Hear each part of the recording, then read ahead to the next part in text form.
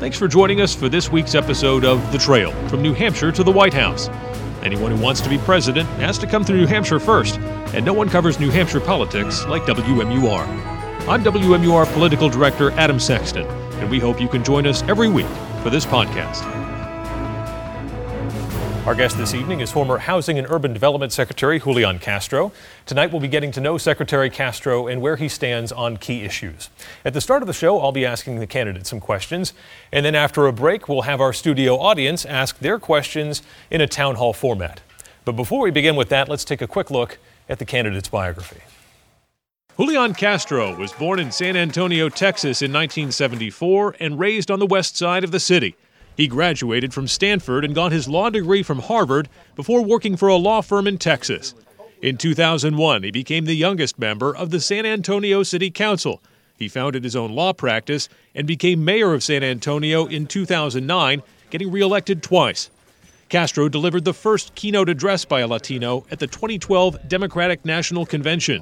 In 2014, President Barack Obama nominated Castro to be Secretary of Housing and Urban Development, and the U.S. Senate later confirmed him as the 16th Secretary of HUD, a position he held until 2017. Castro then joined the faculty of the LBJ School of Public Affairs at the University of Texas. He has also written a book about his life called Waking Up from My American Dream. Castro is married, has 2 children, and has an identical twin brother, Joaquin, who is a congressman from Texas. Secretary, thank you for joining this evening on Conversation with the Candidate. Yeah, thanks for having me. So, as we noted, you served in the Obama administration, and it's safe to say that if you're elected president, you'll return to some of the policies that he had during his tenure there. So how do you convince people who voted for Donald Trump in 2016 but might be reluctant to do so again that they're better off by reversing course? I would say, number one, that people want a president in the next term who is trying to bring the country together instead of trying to tear them apart. Somebody who has demonstrated integrity and honesty in public service instead of the ethical cloud that hangs over this administration. They want a president who's going to be a president for all Americans, not just a president for 37% that this president considers his base. And I fundamentally believe when we're talking about jobs, when we're talking about health care, when we're talking about education, growing our economy, that people want a president who is focused on making the country better in the future, not on making the country anything again and taking us backward. I'm that candidate that will take us into the future. You've had time now to digest the Mueller report and the politics around it. Do you believe Congress should impeach the president? I believe they should. The Mueller report pointed out 10 individual instances in which the president tried to obstruct justice. And it's very clear from that report that Bob Mueller essentially put that into the hands of Congress. Now, Democratic leadership in Congress is saying that what they're going to do is subpoena Bob Mueller, hear his testimony, and also do more inquiry, which is fine. I believe at the end of that inquiry, basically what they're going to get to is the same point, that there were 10 different instances where this president tried to obstruct justice. So the question becomes, are you going to hold this president accountable? Are you going to hold him accountable to the rule of law? And I believe that he should be. Now, some people have said, well, that may not make sense politically.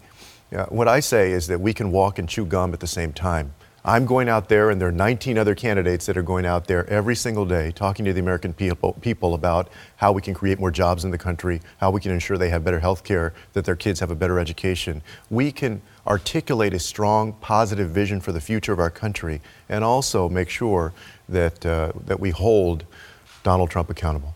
The economy is doing very well right now, and New Hampshire has one of the lowest unemployment rates in the nation. You would obviously bring some different economic... Let me just stop you there, Adam. A couple of days ago, I was in Las Vegas, and I went to Las Vegas, and I visited this storm drainage tunnel that runs underneath the Las Vegas Strip. There are thousands of people who are homeless underneath this tunnel, right? The irony of hundreds of millions of dollars worth of casinos sitting on that strip, and then underneath that, thousands of people who are homeless. And to get to your point, there are a lot of people who are not doing well right now in this country. We have a lot of income inequality. We have a lot of poverty out there that under this administration is simply not being addressed because Donald Trump is telling us that everything is good for everybody, which is not true. How would your economic policies, though, make the economy better? Number one, I would invest in empowering everyday Americans to succeed in better education for their children, in universal health care, so they don't have to worry about not being able to afford health care if they don't have a job or if they lose their job. Also, investing in things like better apprenticeship programs, job training programs throughout the country, including in rural America, so that people have a better opportunity to get a job. Those types of things that don't leave anybody behind. And in addition to that, I would turn around the last 40 years of the tax code that has asked less and less of people at the very top and of big corporations, and has asked more and more of the middle class and the working poor, so that there's more balance in this country. The bus is getting pretty full on the Democratic field right now. A lot of people running for president. You're on the younger end of the spectrum here. Do you think generationally it's time for America to look to new leadership that doesn't involve perhaps septuagenarian white men? Well, I have to confess that I'm 44 right now, and I would be 46 on Election Day. I never thought that I would be the fourth youngest person running in this race. But even if I weren't running, what I do hear out there right now is that people want a new generation of leadership. They want new blood in Washington. They want new ideas. And so I do think that what you're going to see is, as this campaign goes forward, that more people gravitating toward a new generation of leadership.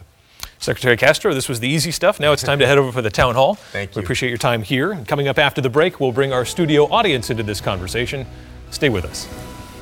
Hey, Facebook recently made some changes. Now you're missing out on lots of content from WMUR. But it's easy to stay connected. Go to WMUR's Facebook page, tap follow, then see first.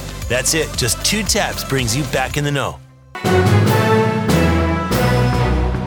Welcome back to Conversation with the Candidate and tonight's guest, former HUD Secretary Julian Castro. We're going to have questions now from our New Hampshire voters in a town hall format. I'll jump in with a social media question now and then and a follow-up. But for now, let's get right to the questions, and we'll start with Gary Evans of Ware. Hi, welcome to New Hampshire. Well, as you know, we've just had another mass shooting with an AR-15 assault rifle.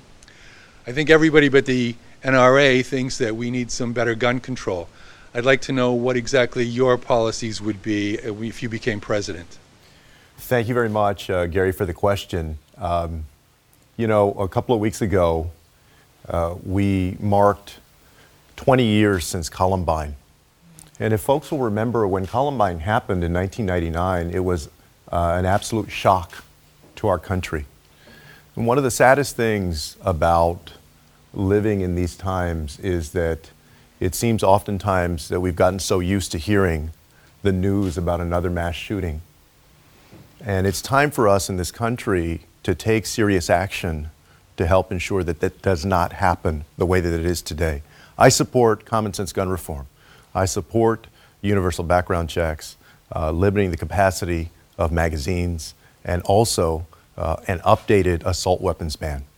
I believe that all of those things make sense, that they will help prevent the kind of carnage that we've seen across the country too many times.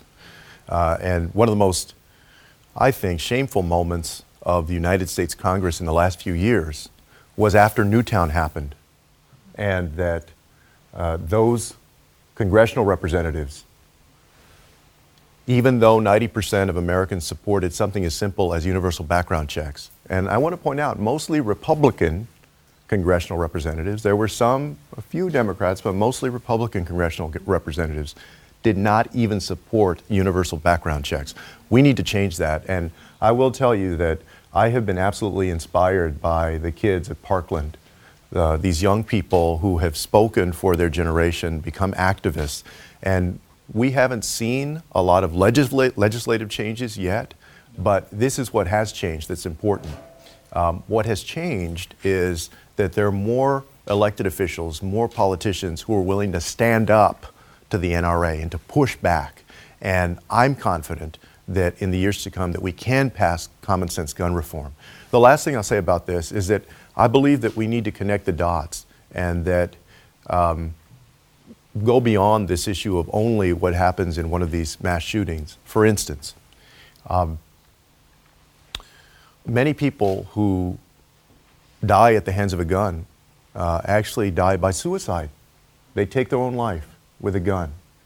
And this connects directly to our conversation about health care, making sure that we no longer separate mental health care from physical health care. Because too often times people live with this stigma if they have bipolar disorder, if they have depression, that leads them down further and further into this abyss, and they commit something like suicide. I want to make sure that we connect those dots and invest in things like mental health care that I believe will also reduce death by guns. Okay. Thank you, Gary. Next question comes from Ann Ackerman. Hi, thank you for being with us today. How would you address runaway prescription drug prices? Thank you very much, Ann, for the question. I believe that we need a new healthcare system. I grew up with a grandmother who had diabetes, and my brother Joaquin and I watched as we got older and she got older. We watched her condition get worse and worse until right before she passed away in early 1996, she had to have one of her feet amputated, which is very common for people with severe diabetes. She had type 2 diabetes. That whole time, though, she had Medicare. I want to strengthen Medicare for the people who are on it, who have it, and then make sure that everybody can have access to Medicare if they want it. As part of that, I believe that we should do things like ensure that the government can negotiate drug prices, right? And that we're able to lower prescription drug costs because of that. There are too many people up here in New Hampshire, for instance, or in my neck of the woods of Texas, up here in New Hampshire, who have to go to Canada to get cheaper drugs, or in Texas, they go to Mexico. That should never be the case in the United States. And I will support all efforts, all legislation, to ensure that we can bring down that cost.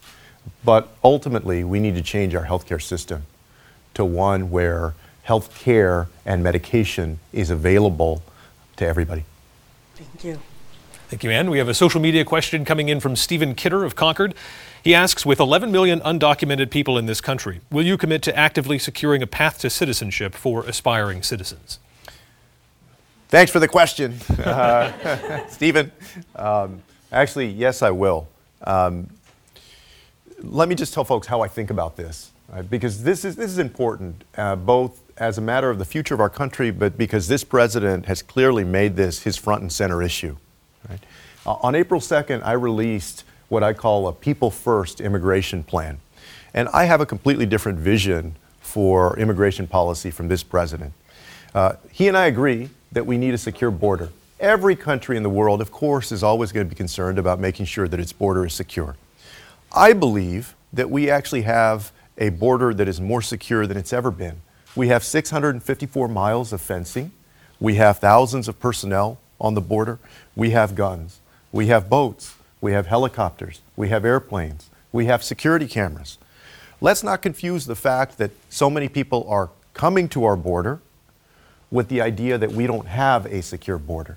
And in fact, we can make sure that we further secure the border by investing, for instance, at our ports of entry so that we better catch human trafficking and drug trafficking.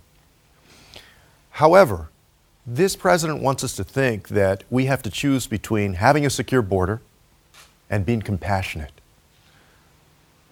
I believe that we can have a secure border and also be compassionate. And I'm asking people to choose compassion instead of cruelty. I would stop separating little children from their mothers. I would end family detention. And I would create a path to citizenship for the 10 to 11 million undocumented immigrants who are here, as long as they haven't committed a serious crime. That would include dreamers, but it would also include their parents and other undocumented immigrants. And I also believe that we have to get smart about what to do on this in the long run. I've called for a 21st century Marshall Plan for Central America. A lot of these folks are coming from Honduras or El Salvador or Guatemala. And why would a mother take her 6-month-old infant thousands of miles on a dangerous journey, except that it's so dangerous there where she's at that she has to get away, get out of it, get to the hope of a better life in the United States? We can partner with these countries in an unprecedented way to make sure that people can find safety and opportunity there instead of having to come and knock on the door of the United States. That's what I believe in. And so it's a smarter, bolder, and more compassionate but effective immigration policy that I've proposed. Okay, next question comes from Joan Wentworth of Lineborough. Good evening, Secretary Castro. Good evening. Could you give us your thoughts on the types of circumstances where the President should or should not issue an executive order? And as President, would you support setting limits on their use? Thank you very much for the question. Of course, I do believe that there's, under our Constitution, a check on executive authority. I certainly don't agree with presidents who have done things that have plainly been illegal. A good example of that was in the 1970s, the actions of Richard Nixon. I also believe that the push by this president to take money from other parts of the budget summarily out of the hands of Congress to build the wall that he wants to build was also stepping over the bounds. At the same time, I would be comfortable doing executive orders that are in the tradition of what other presidents have done. Let me give you an example of that. A few years ago, when President Obama dealt with this decision about whether to do DACA or not, and then after that, DAPA, prioritizing how we would enforce immigration was within the realm of what other presidents had done in the past, George H.W. Bush and other presidents. And so I would look to the guidance of precedent, of what other presidents have done, and determine whether or not an executive order would be appropriate. I would not use executive orders just because we can't get something done in Congress. I believe in the system that we have. At the same time, I would use executive orders that are in the tradition of what presidents have done before, where I see an opportunity to make important change. The thing is, we know that if we want to change our healthcare system in a meaningful way, we can't do that by executive order. We're going to have to do that through the will of the people as expressed by Congress. Right? If we want something like universal pre-K, which I have advocated for, we're not going to do that unless we actually have the support of the United States Congress. And in that, there's actually a challenge to the American people, right, to get out there and participate at the local level, at the federal level in these congressional elections and make a difference. It also, though, points to another point I would make, which is we need to completely change the way that redistricting, that the drawing up of these lines is done in this country. I support legislation that's in the Congress right now to go to an independent or commission style of redistricting so that the politicians are not choosing their people, the people are choosing their politicians. Because part of the problem and part of the reason that presidents have used executive orders more and more over these last few years is because things are so polarized, because these districts are gerrymandered, that politicians don't have to speak to the other side. We need to change that to reduce the polarization and get things more in balance so that Congress is able to get things done and presidents will feel less pressure to use executive orders instead of going through Congress. Thank you very much. Thank you for the question. Another social media question coming in, this one from Scott Hatch. He says, as the national debt exceeds $22 trillion and candidates are offering more social programs, how would you meet current fiscal demands while reducing the debt? That's a great question, and I get asked that question a lot. I believe that we need to be fiscally responsible. Number one, we need to garner more revenue, take in more revenue, right? And we also need to ensure that we're controlling spending. On the spending side, I would subject every single department of the federal government to rigorous scrutiny in terms of our spending, including the Department of Defense. There are different ways, I believe, that we can achieve cost savings. On the revenue side, what's happened in this country is that over the last 40 years, we've been asking more and more from the middle class and from the working poor, and less from people at the very top and big corporations. Y'all may have seen, for instance, a few weeks ago it was reported that Amazon made more than $11 billion last year, but Amazon didn't pay any federal tax. There were 60 American companies that were recently cited, well-known companies, big companies, that also were profitable and didn't pay any federal tax. In fact, some of them had a negative tax liability because of the tax code. How does that happen that you and families out there are paying more federal tax than Amazon? Because our tax code has gone in the wrong direction. So to answer your question, I would not only be rigorous on the spending side, I would also ensure that we draw more revenue to be able to pay for a 21st century safety net, universal health care, universal pre-K for 3 and 4-year-olds, higher education, that 21st century safety net that can ensure that all Americans can prosper. Can you point to something you did as the HUD secretary to save money? Sure. One of the things that President Obama charged us with doing in the federal government was going through our regulations and getting rid of those regulations that were overly burdensome and some that didn't make sense. And as part of that, we were able to streamline HUD's administration and to save money in the process. Next question comes from Lynn Healy. Good evening. Hello. My question is 2 parts. I first am interested in your vision for the United States on the world stage. And the second part is, who do you have advising you and working with you on this issue? Yeah. Thank you very much for the question, Lynn. Where do I start here with the what this president has done to the reputation and, I believe, to the strength of the United States around the world? First of all, I believe that we have the greatest nation on earth.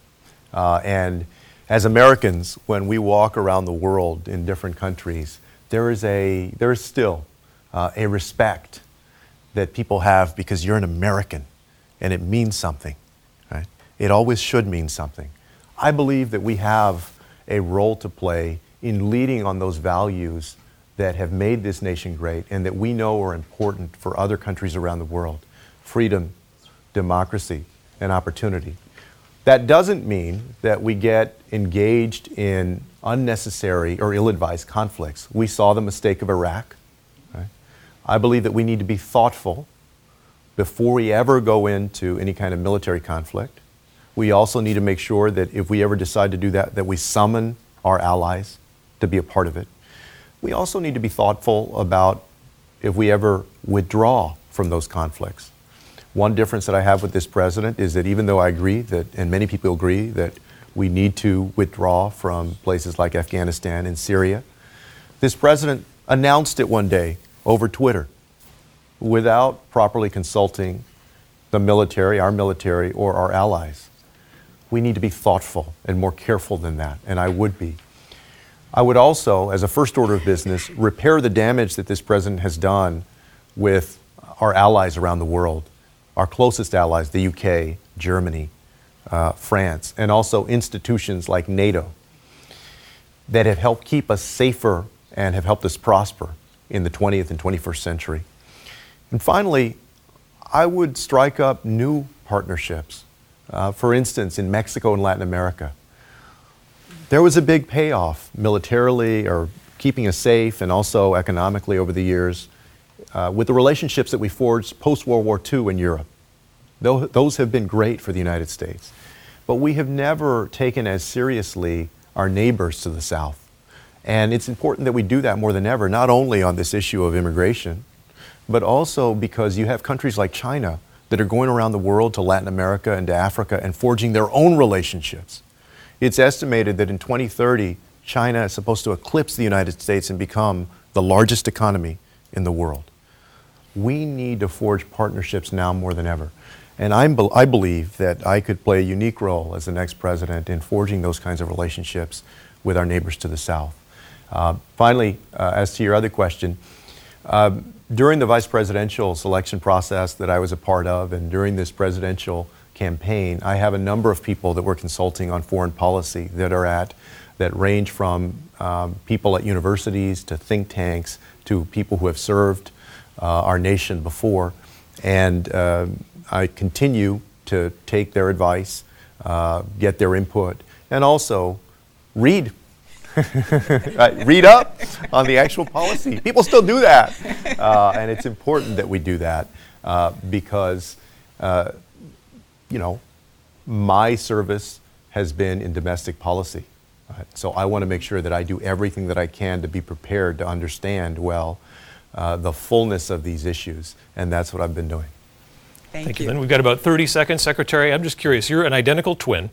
Would they have to give Secret Service protection to your brother as well if you're the president? Well, you know, he's a little bit uglier than I am, so they could probably tell us apart, you know. Actually, they already do that. The Secret Service gives protection to usually the family members, the immediate family members of a president. And I think also the vice president. So the answer to that is yes. Keep be safe. Yeah. For now. Yeah. Okay. Do you know Gomer's Gollies? Golly, Sergeant, I just can't get over it. Get to know Gomer's Gollies on Gomer Pyle. Sponsored by Heritage Plumbing, Heating, Cooling, Electric. We've got our crack team of New Hampshire voters here, ready to, with all of their questions in a commercial-free 30-minute format. So let's start first with Leonard Morrill. Well, first of all, welcome back to New Hampshire. Thank you. According to CNN, President Trump's tax cuts are helping most U.S. taxpayers. In New Hampshire, 80% of the taxpayers have seen a positive effect. Why do all Democratic candidates only refer to the tax cuts as only being for the top 1%? We're not in the top 1%. Yeah. Thank you very much for the question, Leonard. You know, I've talked to many people now across the country campaigning and met a lot of families that actually did worse under this Trump tax cut than better. And I think especially of folks who live in places like New York or other states that this tax cut took away the ability to deduct state and local taxes, for instance. And it was very clear as well that it was a tax cut that was aimed at the very wealthy, people that were doing very well. So let's say that you have a family that's middle class. And let's say even that middle class family paid $500 less in taxes this year. But you have people at the very top that are paying millions and millions less than they were before.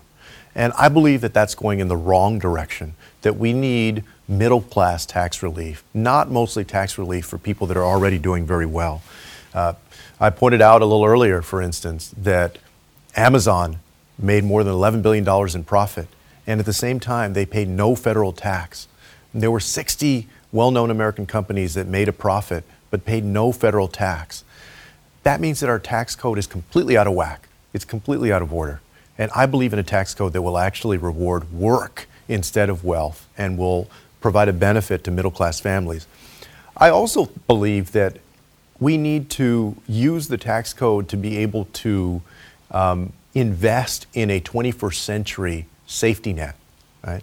What's happening in our economy right now is that more and more people are self-employed.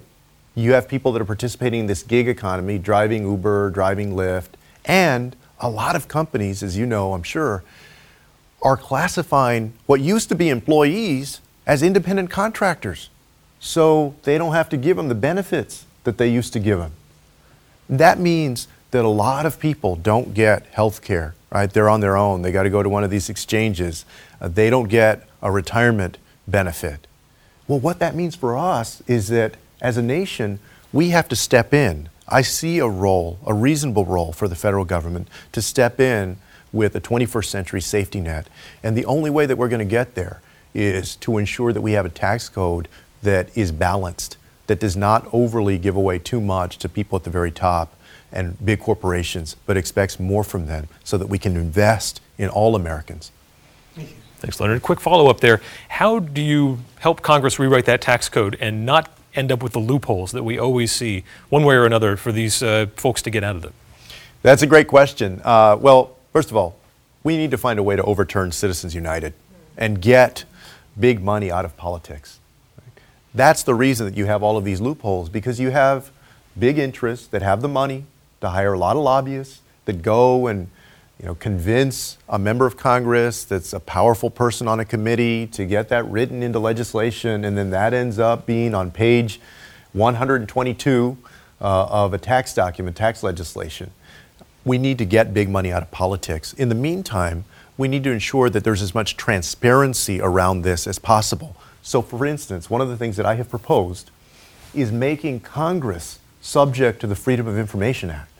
You know that if you wanted to get a look at the emails that your local city council member has sent to constituents or how they've interacted with people that give their campaign money, on official email or letters, correspondence, you can do that.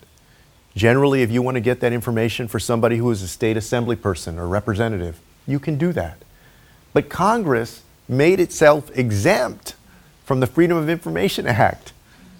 What sense does that make, that you as an American citizen can't even get any insight into how congressmen or congresswomen are dealing with these interests that are trying to get things like loopholes written into the tax code? We need to shine the light of transparency on them, get rid of that exemption of the Freedom of Information Act, and also overturn Citizens United and get big money out of politics so that we can get a tax code that is more in the interest of American families in the middle class instead of every little special interest that has enough money to lobby for a loophole. Next question comes from Clara Monier. Thank you. Welcome back to New Hampshire, Secretary Castro. Thank you very much.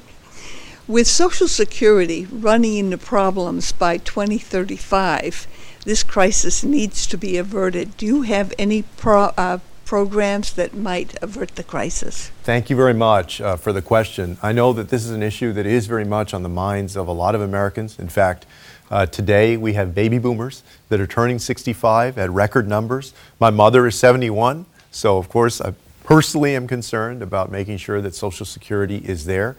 Let me begin by saying what I don't agree with, and then I'll tell you what I do agree with. I don't agree with those who say that that we need to scale back our commitment to Social Security.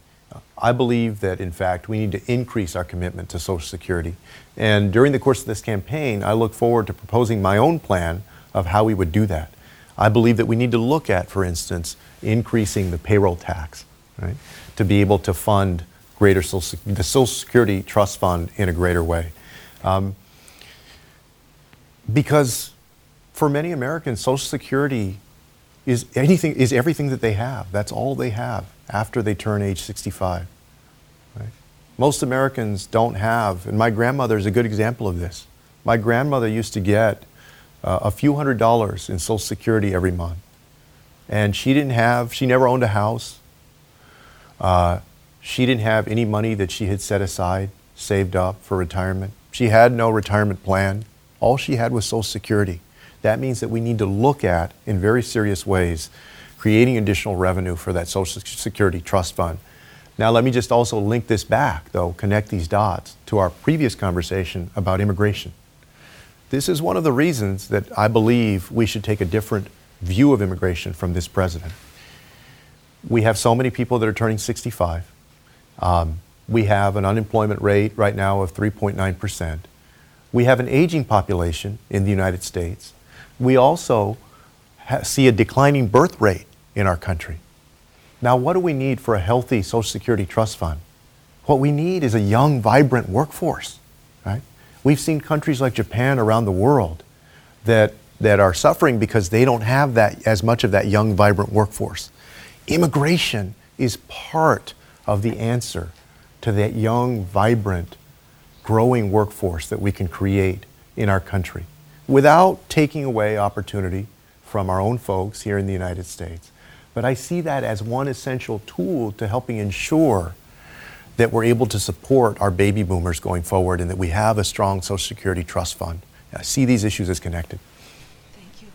Thank you, Clara. Another social media question coming in here, this one from Damian McConnell. He asks, what are your views on equal rights for transgender people? Thank you, Damian, for that question. Throughout my time in public service, I have always been an ally of the LGBTQ community. Just specifically, when I was mayor of San Antonio, we passed a non-discrimination ordinance that included the transgender community. Some people suggested that, well, should you leave out the transgender community? We did not. We included the transgender community in our non-discrimination ordinance in San Antonio to make sure that they could not be discriminated against in our city. When I was HUD secretary, one of the things that we did is we expanded something called the Equal Access Rule. The Equal Access Rule essentially dealt with how federally subsidized shelters would treat people who were LGBT, we expanded it to include transgender individuals, so that if somebody is transgender and they showed up at a federally subsidized shelter, they would be accommodated according to their preference. I don't believe that anybody should be treated like a second-class citizen in this country. Our values are to treat everybody equally the same, and that includes transgender individuals. And so I would say to Damien that I have a track record. When I was mayor, when I was HUD secretary, and as president, I will continue to ensure that we protect the rights of transgender Americans. Next question comes from Connie Evans of Ware. How are you, Mr. Secretary? Doing great. Good. How would you deal with Kim Jong-un and get him to denuclearize North Korea? Yeah. Thank you very much for the question. One of the oddest things to figure out is any kind of strategy that this president has when it comes to dealing with North Korea. I'm disappointed because the administration actually started off on a relatively good note. You may remember that over a year ago, they marshaled the support of other countries at the UN to impose further sanctions on North Korea to try and get them to halt their development of a nuclear weapon. Right? At the time, I and others who don't necessarily always agree with the president said that, hey, we'd give you credit. That's the kind of thing that you should be doing more of. And then this president went off on this wild goose chase, undisciplined, with two of these summits where he had clearly not done his homework, had overpromised and underdelivered to the American people. Remember, he said basically there was no more threat from North Korea? Well, it turns out that our best intelligence suggests that they have a nuclear weapon. There is some disagreement about whether they have what's called a re-entry vehicle. In other words, whether that nuclear weapon could successfully land in the United States and hit its target. But we can't take that chance. So here's what I would do. Number one, I would remarshal the support of our allies, of South Korea, of Japan, of other countries, to put economic pressure, greater sanctions on North Korea, to pressure them to halt any development of a nuclear weapon. And I would also recommit the United States to the Iran nuclear agreement, the JCPOA, because that set a strong precedent for how we're going to deal with nations to discourage them from moving forward with a nuclear arms program. The final thing I'll say about this and connect North Korea to this other challenge is that I believe the president made a mistake when he said that we were going to withdraw from the ICBM treaty. This ICBM treaty has been in existence over 30 years. It's between the United States and Russia.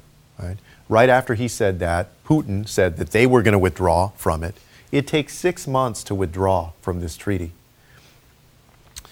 If the United States and Russia withdraw, I would actually look for new opportunities to forge a new treaty that includes countries like China that were not included in the original treaty, but that was over 30 years ago. Times have changed. Their capability has changed and grown. Their military is growing. So we have to look for every chance to turn a setback into a new 21st century opportunity when it comes to controlling the proliferation of nuclear weapons in our world. Thank you. Thank you, Connie. Next question comes from Elizabeth Radisich. Hi, good evening. Thank you for being here tonight. I'm the mom of the cutest 3-year-old twins that you've ever seen. They're African. Do you have a picture? It's on my phone. I don't have it with me. And I forgive you for being a twin. But they're African American. And since I'm not, I do a lot of listening to African American moms to learn more about race and then share what I learn.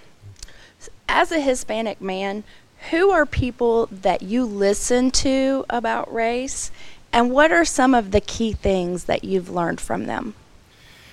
You know, I read a lot on different subject matters, as you can imagine these days, but Ta-Nehisi Coates, I think, has been one of the most poignant and effective writers in our modern times on the subject of race. And I'll give you an example of this. Recently, this issue has come up in the presidential campaign about reparations. Right? And a few years ago, he wrote a very compelling article in the Atlantic magazine about the history of slavery and also the effect of Jim Crow and the lasting impact that those things have had on African Americans in this country that influenced my thinking as I was asked the question about whether we should go forward in considering reparations or not. But also just people in my daily life, right, that are different backgrounds from me. Some of the best conversations I think that we're able to have are those conversations with friends that are honest, right, that are unguarded, right, where people give you their unvarnished opinion, people of different backgrounds. There have also been moments in the last couple of years that have inspired me.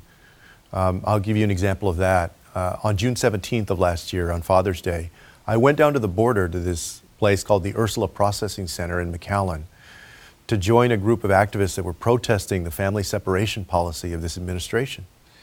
And, it was very sad to see there that children were in there and that they were being separated from their parents.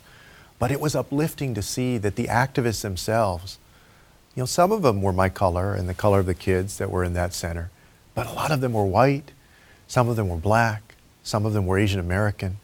It was very powerful because it reminded me that what brings us together are our values, regardless of the color of our skin. We were there because we believed in compassion and humanity, a basic respect, and that there was a better way to do this than to separate those little children from their families. And so, I know that, I'm sure that you are a wonderful mom to your boys. Boy and a girl. A boy and a girl, all right. Yeah, you have the complete set. Yes, I do. And their names are Grant Roosevelt and Reagan Kennedy. So there you go. So, one or both should grow up to be presidents then. But, I believe that all of us have a lot to learn from each other. And I think that in the years to come, one of the things, just to bring this back to this campaign, that we will benefit from is having a president that is not so dead set on creating fear and paranoia and stoking division among us based on our background, whatever background that is, so that we can have more of those conversations and continue, I think, to repair the damage that has been done along the way. Thank you. Thank you, Elizabeth. Next question comes from Rosemary Rung, who just also happens to be a state representative from Merrimack. Thank you, Secretary. Thank you for having me out here again. Thank you for coming to New Hampshire, Secretary. My question is, what do you think is the most important quality for a president to have?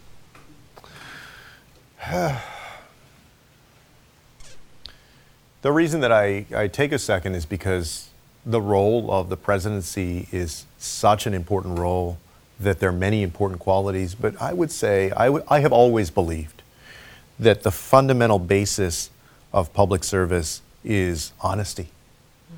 I think people need to know that with your president, that he or she is being honest with you. And I'm not much into trying to make this country anything again. I want to make it better than ever for everybody in the future. But I do want to restore integrity and honesty to the White House.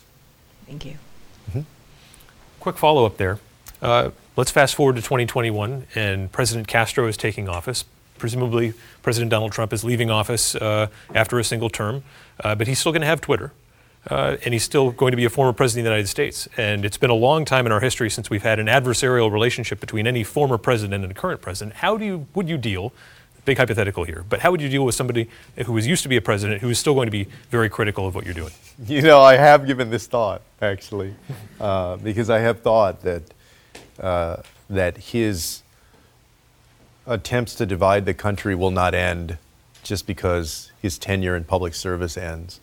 And so there's also, by the way, a good book, if any of y'all have read it, called The President's Club, that some of y'all have read it, that talks about the relationship over the last 100 years or so of presidents and former presidents.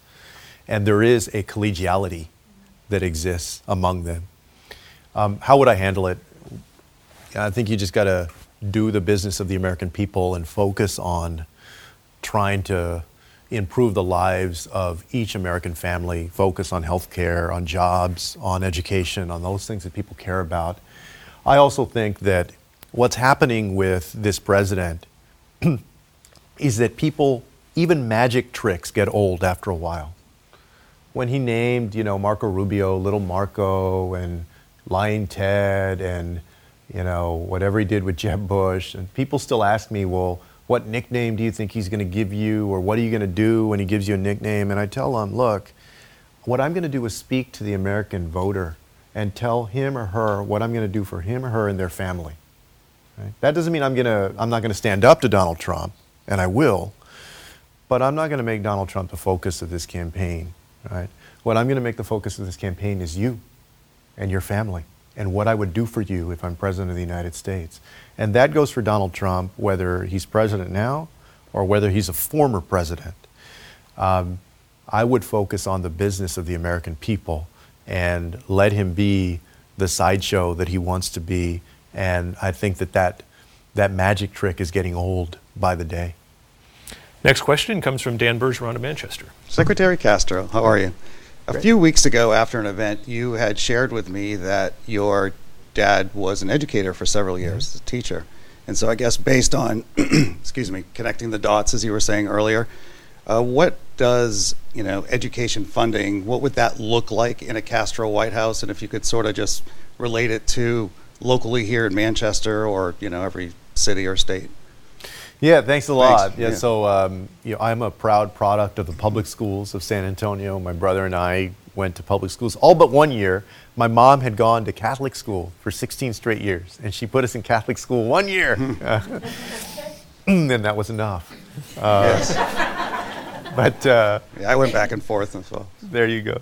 My father was a teacher for 31 years, a math teacher. My wife actually taught in the classroom, elementary, for 8 or 9 years, and that she still is a curriculum specialist in one of the public school districts down there. So, I believe that to improve education in our country, we need to prioritize public education. And I would pay teachers what they deserve. I would reduce class sizes in our country. I would work to make sure that no matter what the needs of a student are, that he or she can have those needs met at the school they go to. Because I've met so many special needs parents over the years who have told me that they feel like they have to be a lawyer to advocate for their child and make sure that they get what they need from the school, and that it shouldn't be like that. So your question is, okay, well, how are we going to make those investments?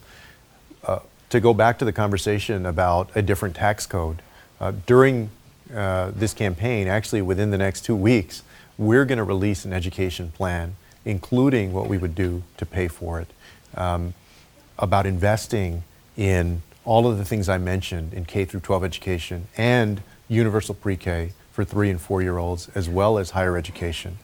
I believe that we can do that if we rewrite our tax code that's in a balanced way, that expects more from people at the very top and from big companies, and invests that revenue in education and other things that we need in this 21st century. I look forward to reading that. Thank you. Thanks, Dan. Next question comes from Kim Memsheimer of Lee. Thank you, Secretary Castro. Earlier in your discussion about Social Security, you talked about the aging population of the United States. New Hampshire is the second oldest state in the country, and we have 100,000 people in this state affected by Alzheimer's disease, 32,000 with it, and 68,000 people caring for it. If you were elected president, what would you do about the public health crisis that is Alzheimer's?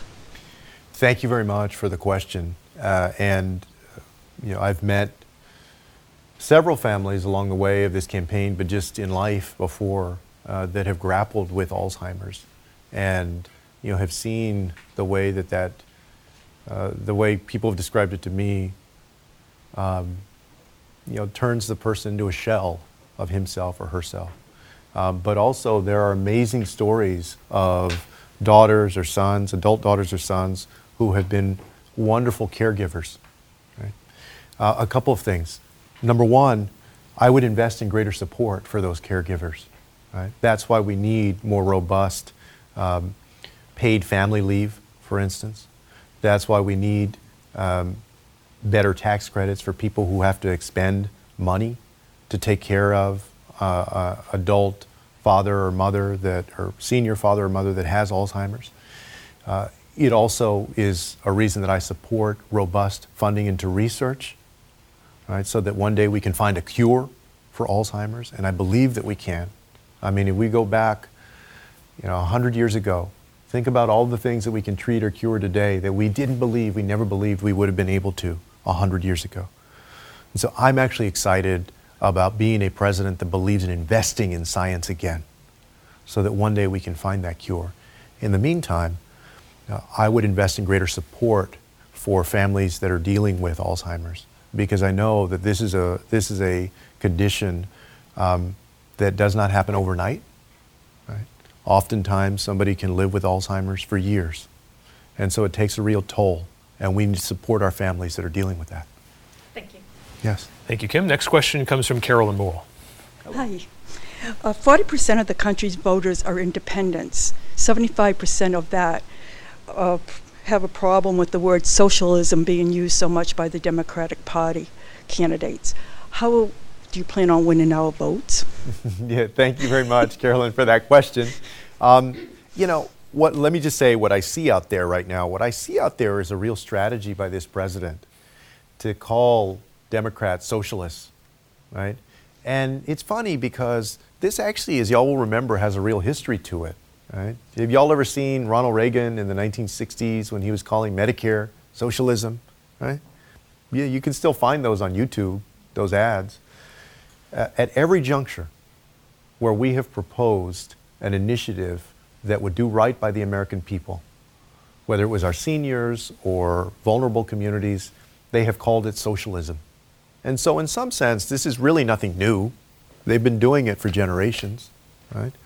Now, what do we have to do, though, politically? We are in a campaign. We do want to make sure that we're successful. We have to point out what we mean exactly. Right? What we're talking about is nothing that is radical or that the United States has not done before. For instance, when I call for universal higher education, like tuition-free public state universities, community colleges, apprenticeship programs, there are people here who remember, and especially if you lived in one of these states, that just a generation or two ago, a lot of state university systems were tuition-free. In my neck of the, or close to it, in my neck of the woods of Texas, people will tell you that in the 70s or 80s, it was like $50 a credit hour per semester. The University of California system, up through the late 70s, early 80s, was tuition-free. Other states. So I'm going to point out to the American people that we're not doing anything that's radical. What we're doing is that we're investing again in the American people and making sure that they can succeed. Same thing with our healthcare system. I mean, Medicare basically is a program that the government runs, right? Now, I believe that everybody should have access to Medicare. I also believe if you have a private health insurance plan and you want to hold on to that plan, that you should be able to do that. But I do believe that the government has a more robust role to play. And we're going to spend a lot of time pointing out to the American people, to families, why what we're doing is in the best interest of them. And I would just say also, it was fascinating a few months ago when Representative Alejandra Ocasio-Cortez talked about raising the top marginal tax rate. Remember that the top marginal tax rate up through the 60s used to be 91 or 92%, and then by the time Reagan got in, it was 72%, and then he lowered it very significantly. Right? And there was conversation about, could it go back up to 70%? She did not say that she wanted it to go back up to 70%. She said, that she thought it should be raised. But then they did a poll. Somebody did a poll of Democrats and Republicans about whether you would support raising the top marginal tax rate to 70%. And even 45% of Republicans said that they would support that. And the reason for that is because people are frustrated, again, that we've been asking so little from people at the very top for a long time, and more from them and their families. So he can cry socialism all he wants, but we know that all this is investing in the basic building blocks of a prosperous country and families that can actually get by and prosper in education, in healthcare, in jobs in this country. Thank you, Carolyn. We've got a little bit of time left here, a little less than a minute. You brought up your mom a lot tonight, and this has been a really well-read conversation with the candidate. People who become president tend to have very strong mothers. So explain what your mom how she has shaped you as a leader. I wouldn't be here without my mom. First, my mom raised me as a single mother, my brother and me. She worked very hard to support us and to support her mom, my grandmother. And my mom was the first in her family to graduate from high school and then to get to go on to college. She was also a hellraiser. She was involved in women's empowerment issues and Hispanic issues when she was young. And so she raised my brother and me to believe that you can make a difference in the democratic process. And I thank God every single day that I grew up with the mother that I grew up with. And I'll always remember the lessons that she taught me if I'm president. Secretary Castro, we thank you for joining this conversation with the candidate. Thanks for joining us for WMUR's The Trail, from New Hampshire to the White House. If you have a moment and can write a review or subscribe to this podcast, we'd certainly appreciate it. You can also find us on WMUR.com and our free WMUR app 24/7. See you for the next episode of this podcast next week.